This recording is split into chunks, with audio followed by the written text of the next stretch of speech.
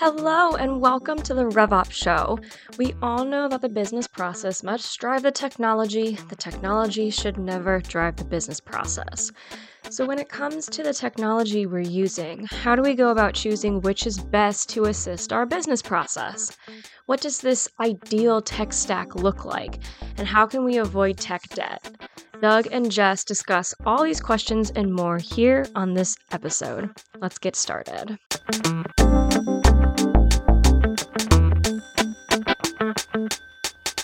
Jess, Doug, what's going on? you're all Springsteened out. You know, Jess, it was an amazing week. You had 47. By the way, the website has been updated. I know you were worried. I was. 47th time. 47th time for what you say?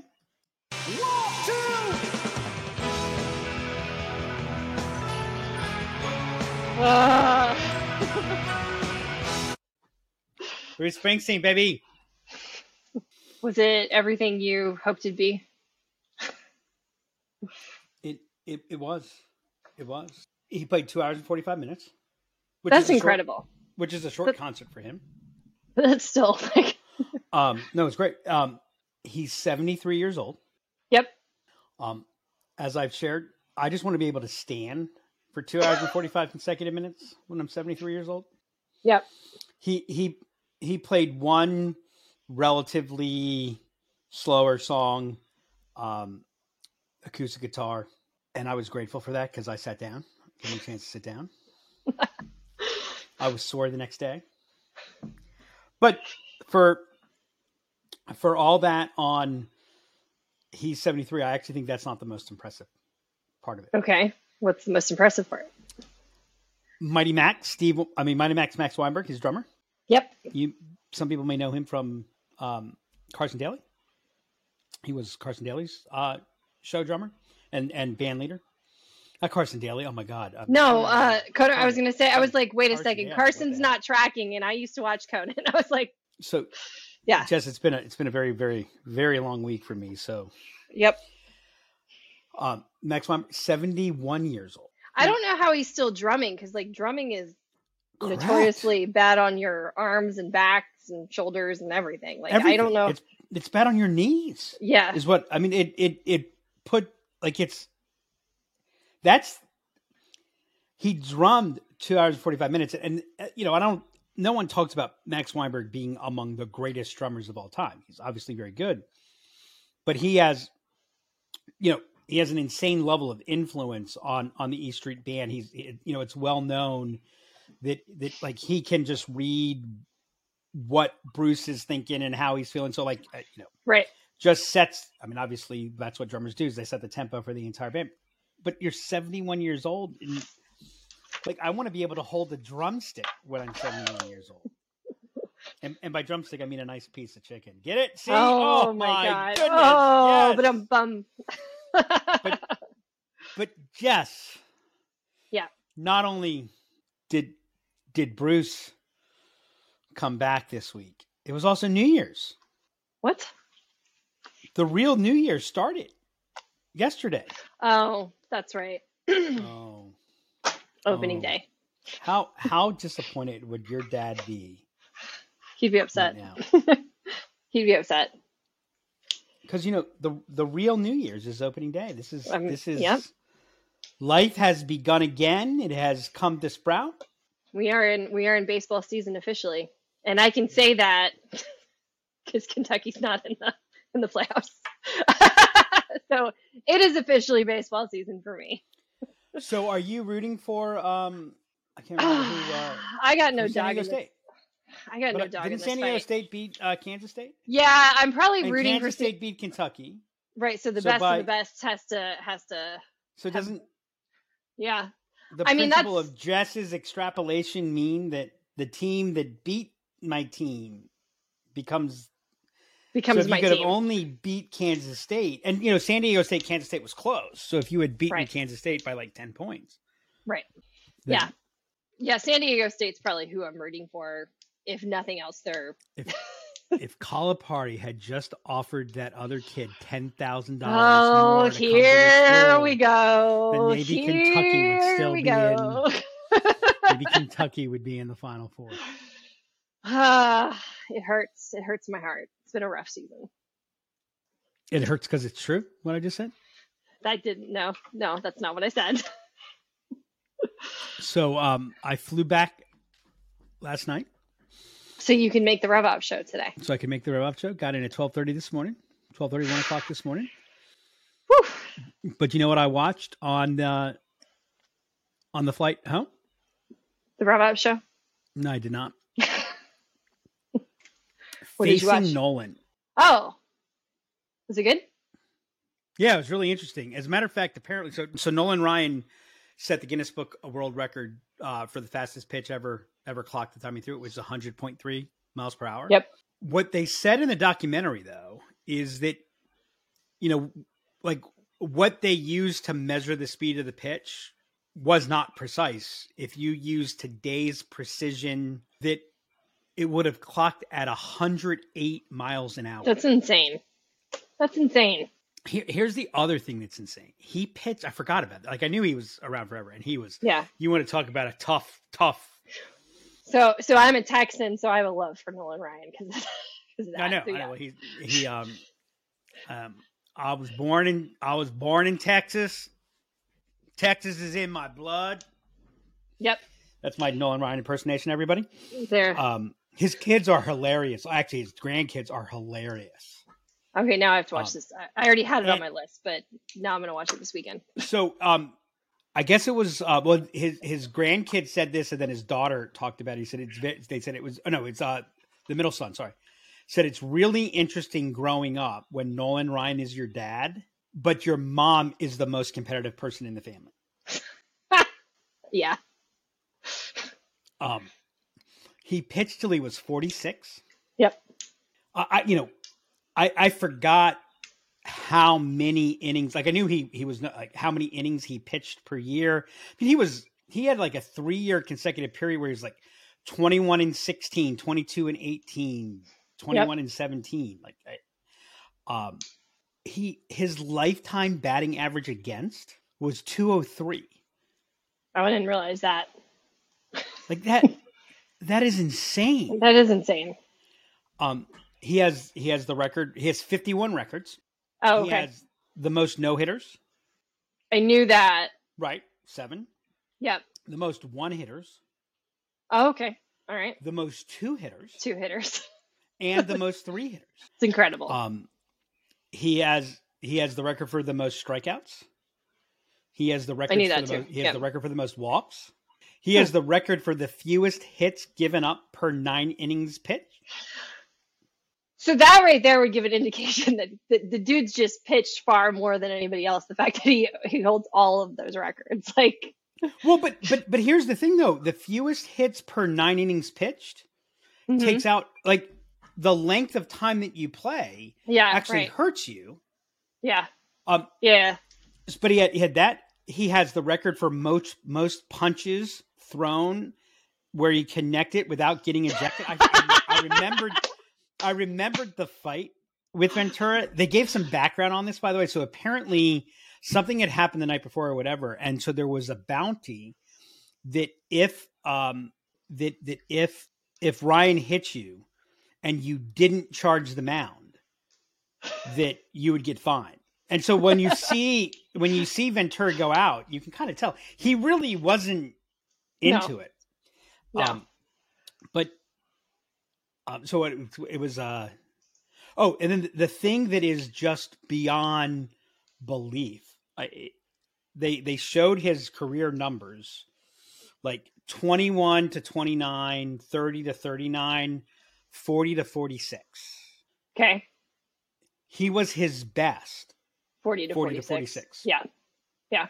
By the way, increased average number of strikeouts per 9 innings, fewer hits per 9 innings, lower ERA. Like, yep. Power pitchers don't get better when they're 40. I mean, I know. He is just a freak of nature. It was a really, And what was good is I turned it on. I was getting a little bit of work done at the end, turned it on. And as we were just about to land, the documentary was over. So it was the perfect length. Oh, you gotta love that. I love that. A couple glasses of wine. There you go. There you go. And then the RevOps show. I was gonna say today's show is not a review of Facing Nolan, though. Oh yeah, I guess not. Huh? Oh, I got to do the first workshop on the Revenue Acceleration Framework workshop. Oh yeah. It was fun because the leader of the group actually is the hitting coach, volunteer hitting coach for University of Wisconsin Eau Claire softball team. Of course he is. So they appreciated all the baseball references that I made. It's very Cool. exciting. Good. Awesome. What are we talking about today, Jess? If we're not, I thought we were talking about. I thought I was supposed to prepare with a. No, we are not with a talking about the review and baseball synopsis of season. Facing Nolan. No, we're not talking about the baseball season. We're not talking about the basketball season, and we're not talking about Facing Nolan. Today, I want to talk about how to create your ideal tech stack. Building the ideal tech stack. Yep. So I think the first place I want to start is, and we've talked about this before, but kind of the first thing we talk about when looking at tech stack is that we want to hire technology, not buy it. And when we talk about hiring technology, what does that mean? So what it's doing, I mean, I'm a huge proponent of the jobs to be done theory. I hate the way that it's funny. I talked about this in yesterday's program, and I warned them. I said, you better have a very clear job description before you hire technology, because those technology companies, they're pretty good at sales. They're pretty good at FOMO. They're pretty good at enticing you. And so the whole idea that we talk about it as a solution, when you think about buying something, whether you realize it or not, you're very, feature benefit perspective. And the problem when you're talking about benefits is that most people, when they're talking about benefits, aren't actually talking about benefits. They're really talking about advantages. And the difference from a sales strategy standpoint, at least, is that an advantage is what's the positive thing that a feature creates in a general situation. A benefit is explicit. A benefit means it provides something positive to a specific area in a specific situation for a specific person or organization. And so it's like going to a grocery store hungry. You should never go to the grocery store hungry. Did you know that, Jess? You should never go to the grocery store hungry. I've heard that. Right. Have you ever tested it? I've tested it. I have. It's not I can good. acknowledge that it's wise. It's valid. It's a valid statement. If when you think about hiring it changes your perspective. So you're not buying technology, you're hiring technology to do something.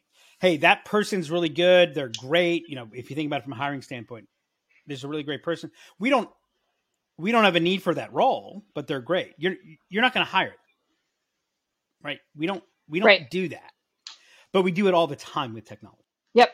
Right. And so hiring it really kind of frames a whole lot of other, pieces. Yep.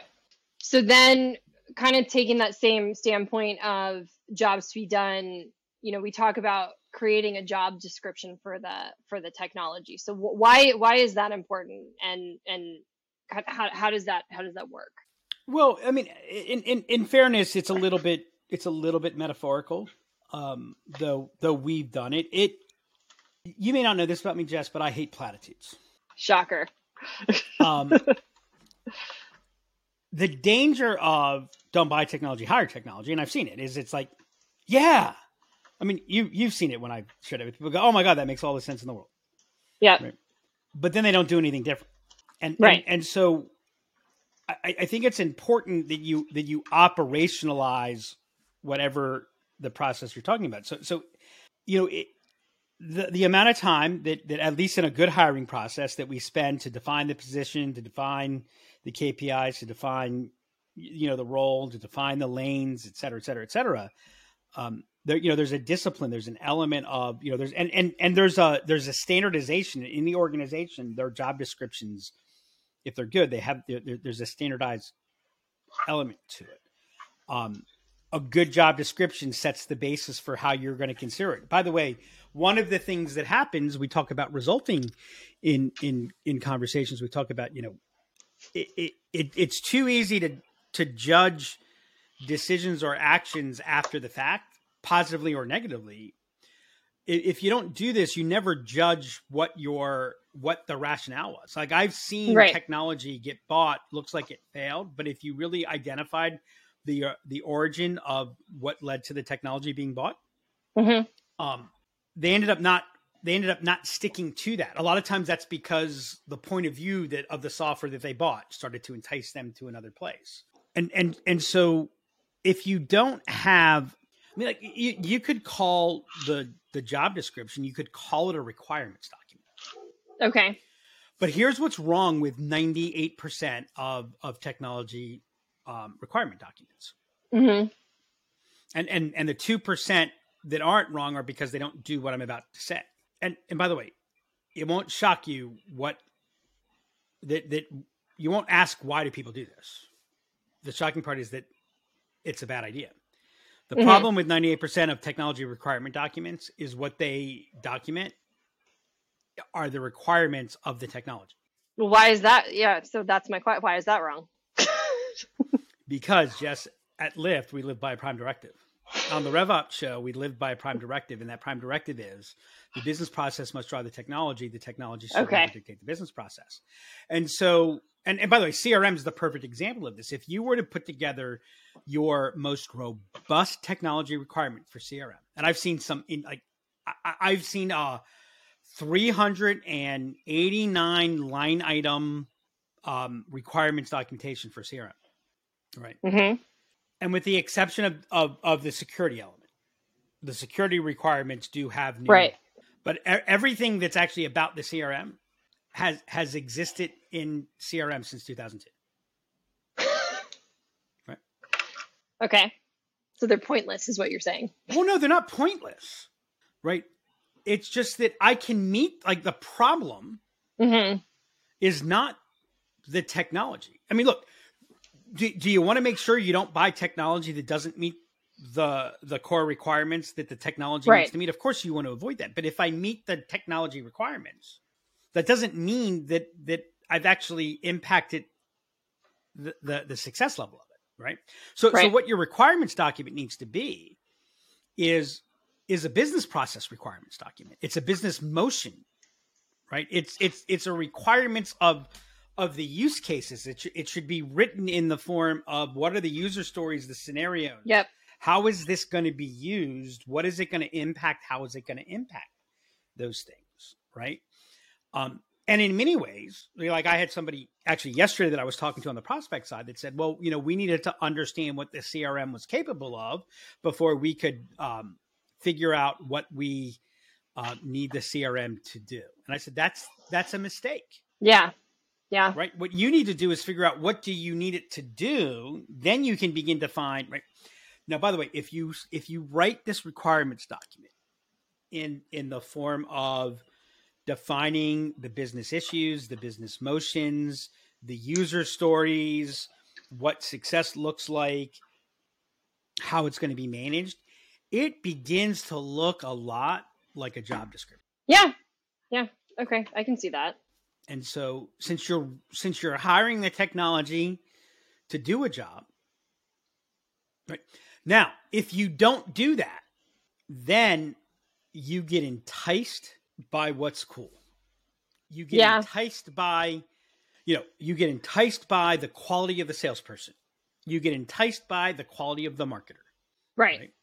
Good salesperson, wrong tech beats right tech, bad salesperson if you haven't defined the underlying needs. And technology has a magical power of putting itself in the driver's seat. Mm-hmm. And so if you haven't defined first off, if you haven't defined what that job description is, then you probably don't understand the needs well enough to be able to assess the technology to determine which one is the right one for you. So even if you say, well, gee, we're going to get the technology, then we're going to focus on the business process. Well, guess what? You might be able to overcome it. Right. But the technology is leading the business process. Yep. And I think So the other, why. yeah. And I think we're talking about this for selection, but I also think, and certainly it should be done there, but I also think if you do that early on, it carries through the whole implementation to launch. Because I brought up the Prime Directive in an interview because I was talking to somebody with a training focus, and I was explaining to her kind of how we train and how we like to train on your process happening to use whatever your tool is. We don't train you on the tool. And I was kind of talking her through that and how we do that, and the want to define those user stories ahead of time. I mean, it helps with the build immensely. It helps identify the gaps within the build early on all the way through launch. So certainly at selection, but it actually ends up helping you throughout the whole process once the selection's been made as well. And you know where else it helps? Where? When things change. Yeah. Because then you're able to understand, have things really changed? Right. And then you're able to assess, is this still the right technology? Yeah. Is this still the right application? Yep.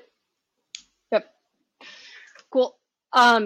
So I want to talk about tech debt and how do you avoid the tech debt trap? Because I think that is with all the tech that we have available at our fingertips easily now, that is a trap that you fall into. So how do you avoid that? Well, let me step back and talk about something that I think lost in the conversation around tech debt, because we talk about the tech debt of tech. And so we think tech, in my experience, we think the tech and tech debt is the same thing as the tech in tech.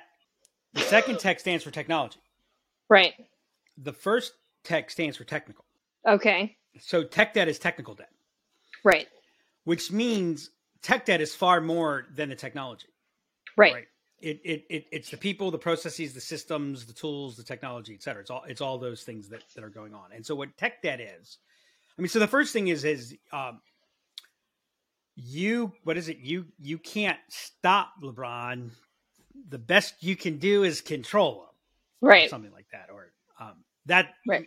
So you're going to have tech debt like that. There's nothing you can do that's right. not going to create tech debt, because, you know, as the great philosopher Forrest Gump has said, shit happens. In the same way, when you think about when you think about hiring, let's go back to hiring. Let's go back to don't buy technology, hire it, write job descriptions. Right. What's one of the items that you have in a job description? Who does this person report to? Mm-hmm. What's the org chart? Right. Who does this person serve?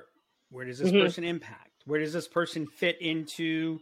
Are we looking for somebody that has cross talents because we're in a high change? So what you do to avoid it?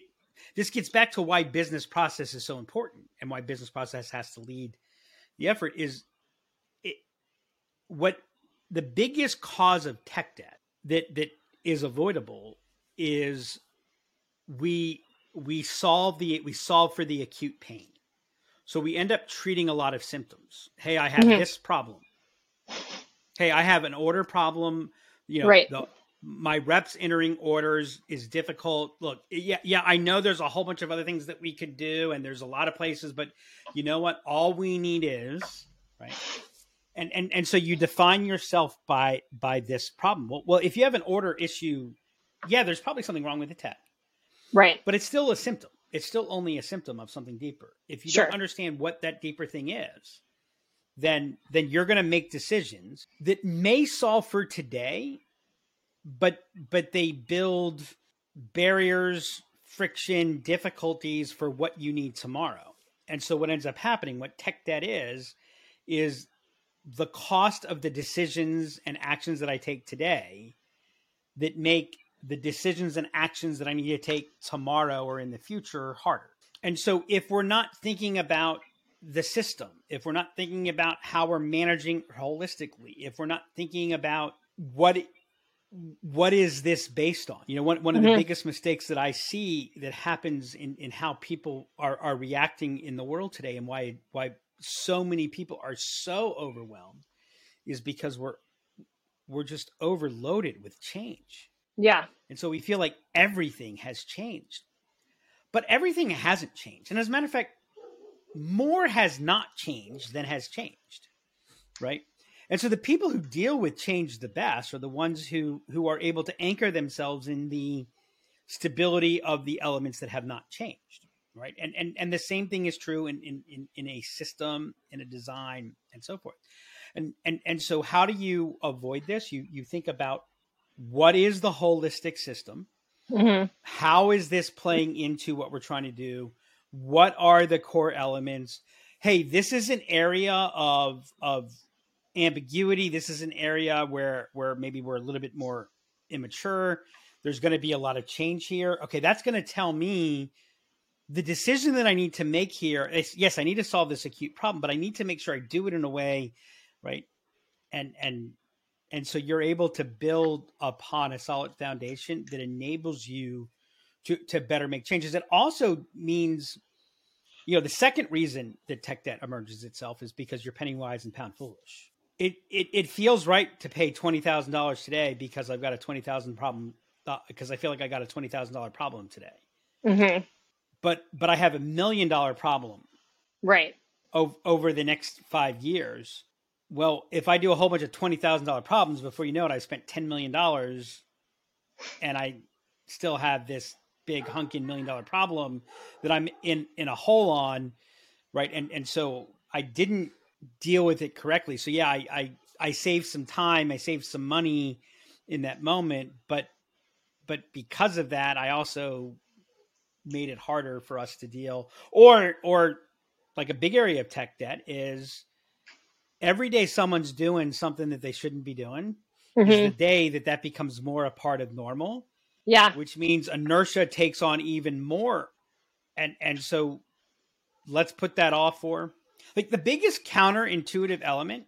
And this became really clear because we actually kind of lost, this wasn't, I don't think the only reason we lost a piece, an opportunity that we should have won was, and it really was a rationale around a budget issue. Right.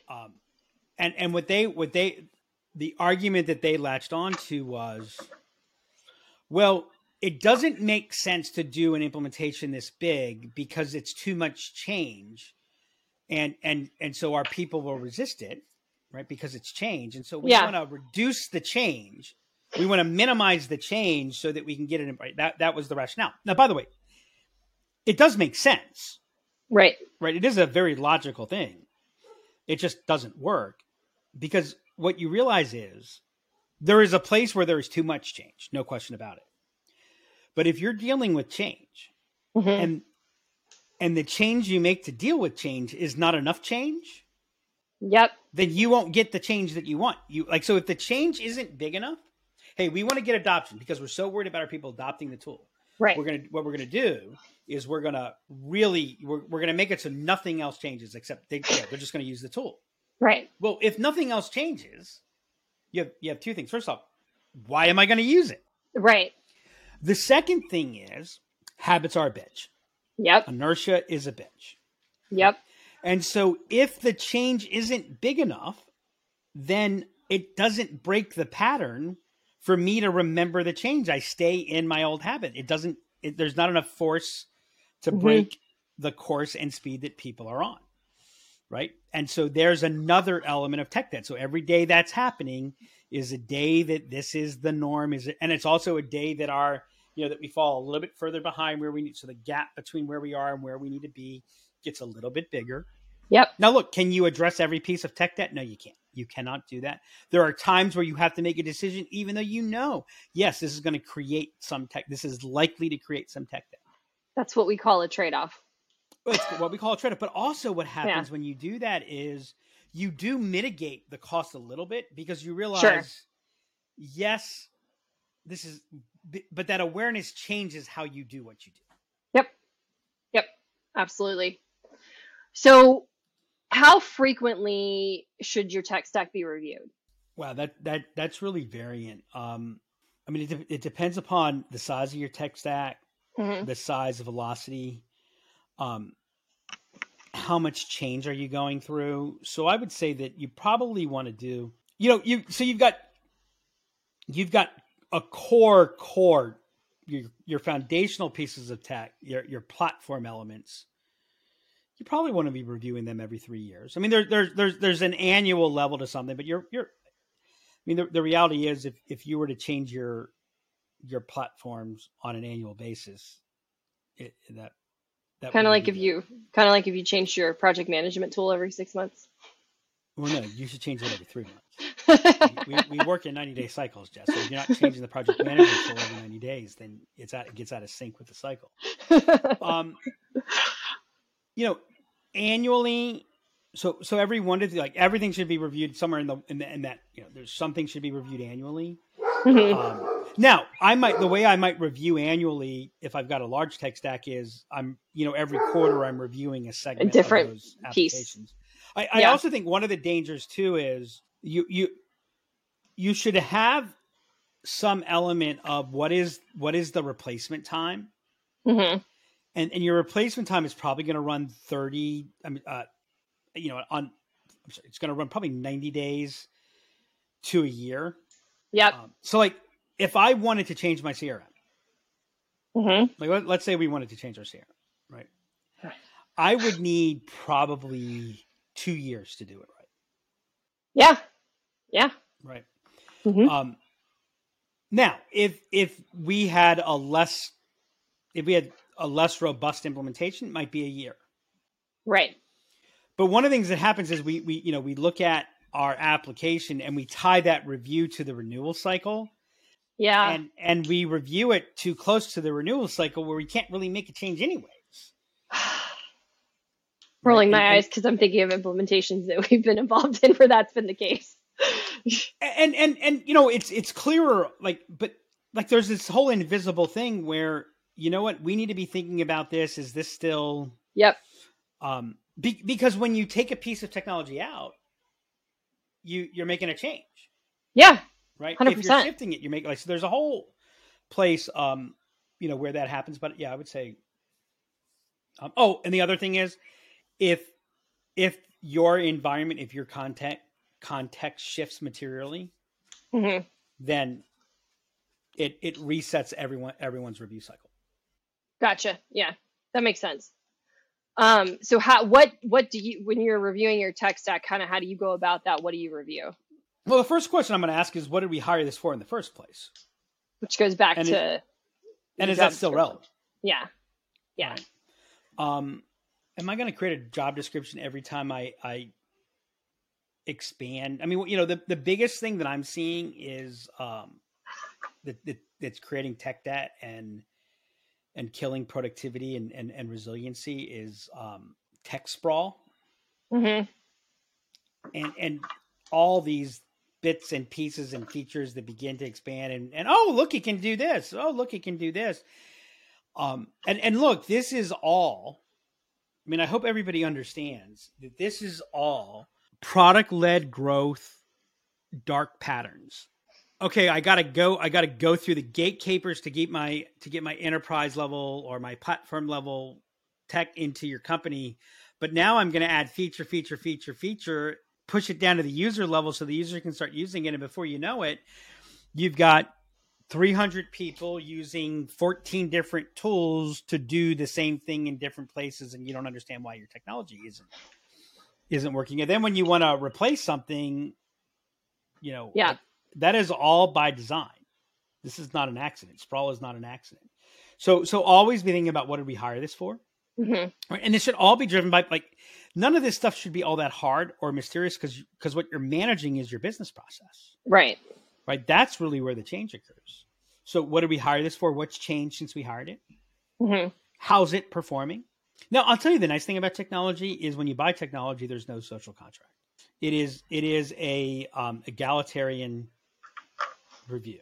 Yep. Hey, you're a nice technology. You're friendly. I appreciate it. But you know what? I can get 10% more for 30% less. Right. You know what? If you manage your contracts right, I don't have to pay my technology severance when I find somebody right. when I find something better that comes along. Exactly.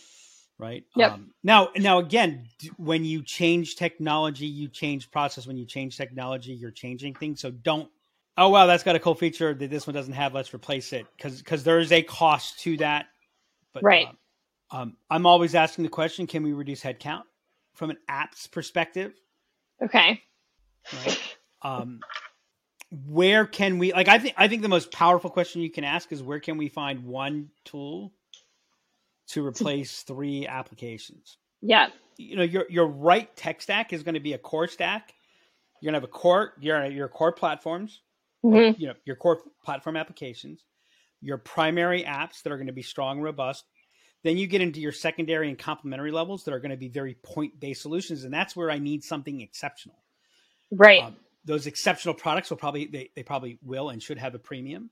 And one of the reasons that they should have a premium and you should be good to pay for it is if you're not paying a premium for your point-based product, for your point-based application, then the strategy of the organization, the strategy of the product provider is to find ways to get tentacles in to make replacing really hard. Yep. Right? Because what any tech company, any SaaS tech company is going to do today is they will gladly trade MRR or ARR for increased lifetime, right? Yeah. Because if they can add a tentacle, not only will they actually increase their lifetime, which will increase their valuation, Right. but it will also lower their cost to support. Because if you're harder to get rid of, then you can be that much more upset before I have to get rid of you. Right. Yeah. Yeah, I mean, look, absolutely. Look, the idea of SaaS was a great idea. It was the idea that I'm going to take, you know, instead of you paying $10 million for this, so you can't really justify doing something, right?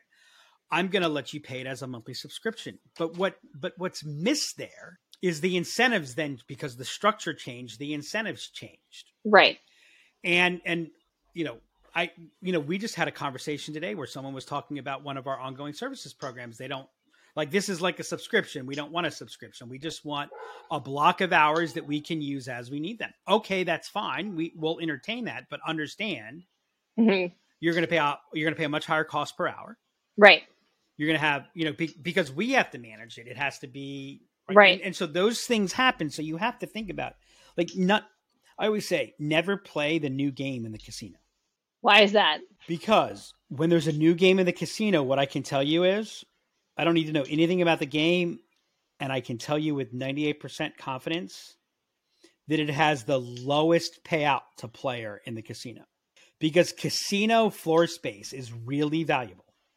Have you seen any casinos that really have a lot of room to add something new? No. So that space is really important. Yeah. And so here's how you kind of look at it. If this isn't going to pay the casino more than a slot machine will, then you're going to put a slot machine there. Right. Yeah. Right? Absolutely. Yeah. Now, you need to have craps. Craps has better odds than a slot machine, but it's not a casino without craps, right? So and by the way, what do you see? You see 2 to 4 craps tables usually. Right? Yeah. In a very defined area. Right. So when they came out with War, I don't know if you remember, they came out with you could play War as a casino. So I remember it as from Vegas Vacation. I didn't realize it was an actual thing. I'm not going to lie. Yeah. It's like, I got news for you. Casino, don't play that game. Right. The casino's going to win. Right. By the way, the only casino games that exist that have any ability for the player to win, they've been around for thousands of years, and they existed before there was actually a casino. Poker, blackjack, craps. Those are the only 3 games that have any element of the player impacts their performance. Yep. I have a friend who loves roulette, and no. I've got a great strategy for roulette. No, you don't. There's no such thing as a strategy for roulette. There's not. All right. So, I don't even remember the question we were talking about, but we were talking about tech stack to be reviewed. You talked about reducing headcount for apps. Oh, right. So on those point applications, you should be willing to pay more because the incentives are going to be a lot, right? Again, that becomes another place of tech debt. And so what ends up happening is I get this, the tentacles are there, it's harder to remove. So what ends up happening is I end up having to add another app to it to address this other thing over Yeah. here. And that's where the sprawl occurs. So Okay. that's, it's like, would you hire somebody for less than what you've determined someone capable of the job would need to be hired for? I mean, I know some people who will do that. Their turnover is astronomically high and their results suck. Yeah. Right. Yep. So when you have this clarity, by the way, when you're clear about your business process and you're clear about these other things and you've got job descriptions, one of the things that you begin to realize is you don't need as much tech as you thought you needed. Yeah. The funny thing is, Jess, as we've gotten more and more focused on tech implementation and we've gotten more understanding and insight of it and we've gained more expertise. I mean, it's the thing that blows me away. We use it. Like we use less of it. Yeah, I know. Remember, we used to be, hey, this new thing. Hey, we got this. Remember, I was like, I remember like every other week we were. Yeah, because all you had to do was show me what this, and I'm like, yeah, you know what? We could do it for this. We could do it. Oh, look at right. And now it's like, nope, I got the business process clear. Hey, you know what? That's really cool. By the way, I have a friend of mine who's like has my brain going gangbusters, and I'm thinking about this, and I'm like, yeah, but you know what? We've got like 7 places to address before that's the place that would have the biggest juice for the squeeze. And so like the fact that I'm not more and I think he is surprised as well, because he remembers me the days of you throw an idea at Doug and he jumps on it. Yeah. And like, and look, I mean, we've got the results to show for it. So I think it works. Yep. So that's actually a nice segue into my last question, which is, I'm a firm believer in if everything's a priority, nothing is. So like once you've done your review, how do you triage what to do? Because I think that's another place. It's a trap certainly we used to fall into of wanting to implement too many things at once. So how do you triage, what you should focus on first, second, and third? Give me a little bit more context to the question, just because I'm. So let's say that you've done a review and you've identified 3 areas of your tech stack where a change needs to be made, an enhancement needs to be made. How do you triage what you're going to tackle first? It's going to be completely by.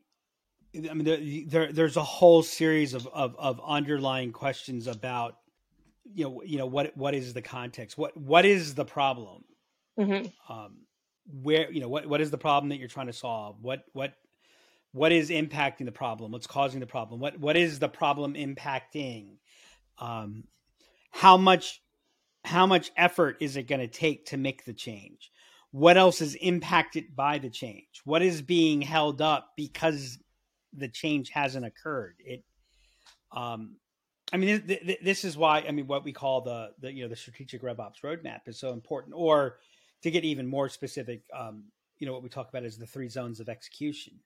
Mm-hmm. There's always a prioritization schema, and that is what strategy is all about. So like to answer that question, those are, first off, they're never easy questions. Right. So they're hard questions. But the thing that make them addressable is when you have a real actual strategy, not something that you call a strategy. There's a hypothesis, a diagnosis of the situation. There's a series of guiding policies, and constraints and actions to follow. Like you're seeing what's happening. Yeah. So it's, this is where we're also getting into, you can listen to our episodes about system design. Yep. To be able to make these decisions. The truth is that you're always, if you've got a strong structure and you've got a strong approach, you've got stability with constant change. And yep. One of the things that makes change hard is when you don't have constant change. So too often we change our tech stack by event. Yeah. Think about how applications are managed today, right? They used to be managed to upgrade cycles. Mm-hmm. Then they got managed to release cycles. Yep. Right? Summer, winter. You'd come in, boom, change. It's like a new application. A lot of stuff. Here's new stuff. Yep. But now it's every day. And now it's multiple times per day. Now when that's done wrong, mm-hmm. it feels like the thing is always changing. But if you think about it, HubSpot has gotten much better at this, because HubSpot used to have that. Well, every time I go in it looks different. But you don't have that problem anywhere near as much anymore. They've gotten much better with that. No. As a matter of fact, they almost get to the point where like, what's up with HubSpot? There's nothing new. Yeah, the only time I notice is if I'm looking for something very specific that I'm like, oh, this is in a slightly different place than it was. I ran into it today, actually. I was demoing something. You know, what, like, oh. And then you go, well, wait, here's a list of 700 things that didn't exist 90 days ago, right? Yeah, yeah. And so because of that, right, there's always change. It makes the change easier. So if we're always tweaking and adjusting our tech stack and moving those things forward, and you know, the focus is on velocity, not speed, consistency, not right. So these are not things that get done by event. These are things that get staged, operationalized, executed, and that's what leads to being truly flexible, truly. Yep, I agree. All right, I got a couple of key takeaways. So don't put together a tech requirements document, put together a business process requirements document, and that feeds into everything from selection to implementation to review cycles. And then make sure that you look at the system holistically and not just address the acute issues. I see that frequently. And then what you just said about velocity, I think, is key as well. So the constant change actually makes it easier when you make future changes and maintaining that velocity of change. Clear eyes, full hearts. Can't lose. Yeah, I think those are the keys to building and managing. You know what? I don't like the term ideal tech stack. You don't? I do not. Okay. I think it's good for maybe a blog post title or maybe a title for a podcast episode. I don't think you should be pursuing the ideal tech stack. I think you should be pursuing the right tech stack for you. I like that. Yeah. It's not going to be the ideal tech stack. Well, and the ideal tech stack might be the wrong decision for you. If you're trying to reach the ideal, that might not be the best solution for you. I'll tell you what, if you have the ideal tech stack, you are spending too much money. It is costing you. The juice isn't worth the squeeze for ideal. Yep. But by the way, I'm a believer in resiliency and robustness. I'm a believer in efficiency. But as you know, I think efficiency causes a problem. Yep. Right? If we get too efficient. I will tell you that if you have the ideal tech stack, then you're not being efficient enough. If everybody has everything that they want, let me put it to you this way. I've quoted some philosophy, right? I talked about Forrest Gump. Let me share another philosopher, Mick Jagger. Mick Jagger says, you can't always get what you want, but if you try sometimes, you just might find you get what you need. The ideal tech stack it satisfies your wants. Yeah. And I promise you, if you have an ideal tech stack, you've got tech sprawl, right. So the ideal tech stack is not the ideal. Right. It's the one that gets the job done within the constraints that you have and enables you to continue to move. I agree. And on that note, thanks everybody. And that's a wrap on this episode of the RevOps Show. I like the conversation Doug was having right at the end, where he mentioned he didn't like to think about the ideal tech stack because what is ideal to a business? Ultimately, when you choose tech for your company, you have to go back to your business process to make sure that it's being assisted by that technology. If you enjoyed this episode, please make sure to go subscribe on Spotify or Apple Podcasts or wherever you listen to us. Leave us a review and share the episode. If you have any questions you would like to ask Doug or Jess about your tech stack, email me at hannah@liftenablement.com or hit us up on Twitter @DemandCreator. Until next time, remember, you can't solve your upstream problems downstream.